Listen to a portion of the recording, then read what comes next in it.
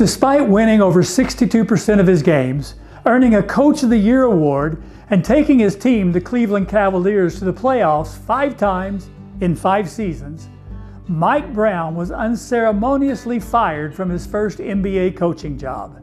But his career woes didn't stop there. After a brief stint with the Los Angeles Lakers, where he was fired 5 games into his second season, Brown returned to Cleveland only to be fired again.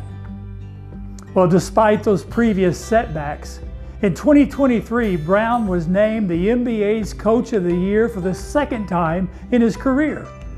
He led the Sacramento Kings to their best season in 15 years. Brown's story serves as a reminder that with determination, perseverance, and trusting God's sovereignty, you can always bounce back from failure. However, let me remind you of this. Brown will have other valleys.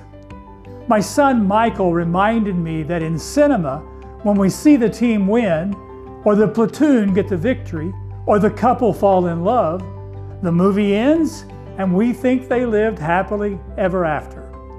But once the camera stops rolling, they'll still have to live their lives. And life always comes with valleys. You know, after the resurrection of Lazarus, we tend to end the movie there. However, there would come another time when Lazarus would die. There would come another time when Mary and Martha would grieve, and Jesus would not call him back from the grave in that moment. It's in those moments that Jesus gives us the greatest hope in our valleys. He said, "I am the resurrection, and I am the life." So if you're on the mountaintop today, rejoice. If you're in the valley today, have hope. And like Coach Brown, never give up.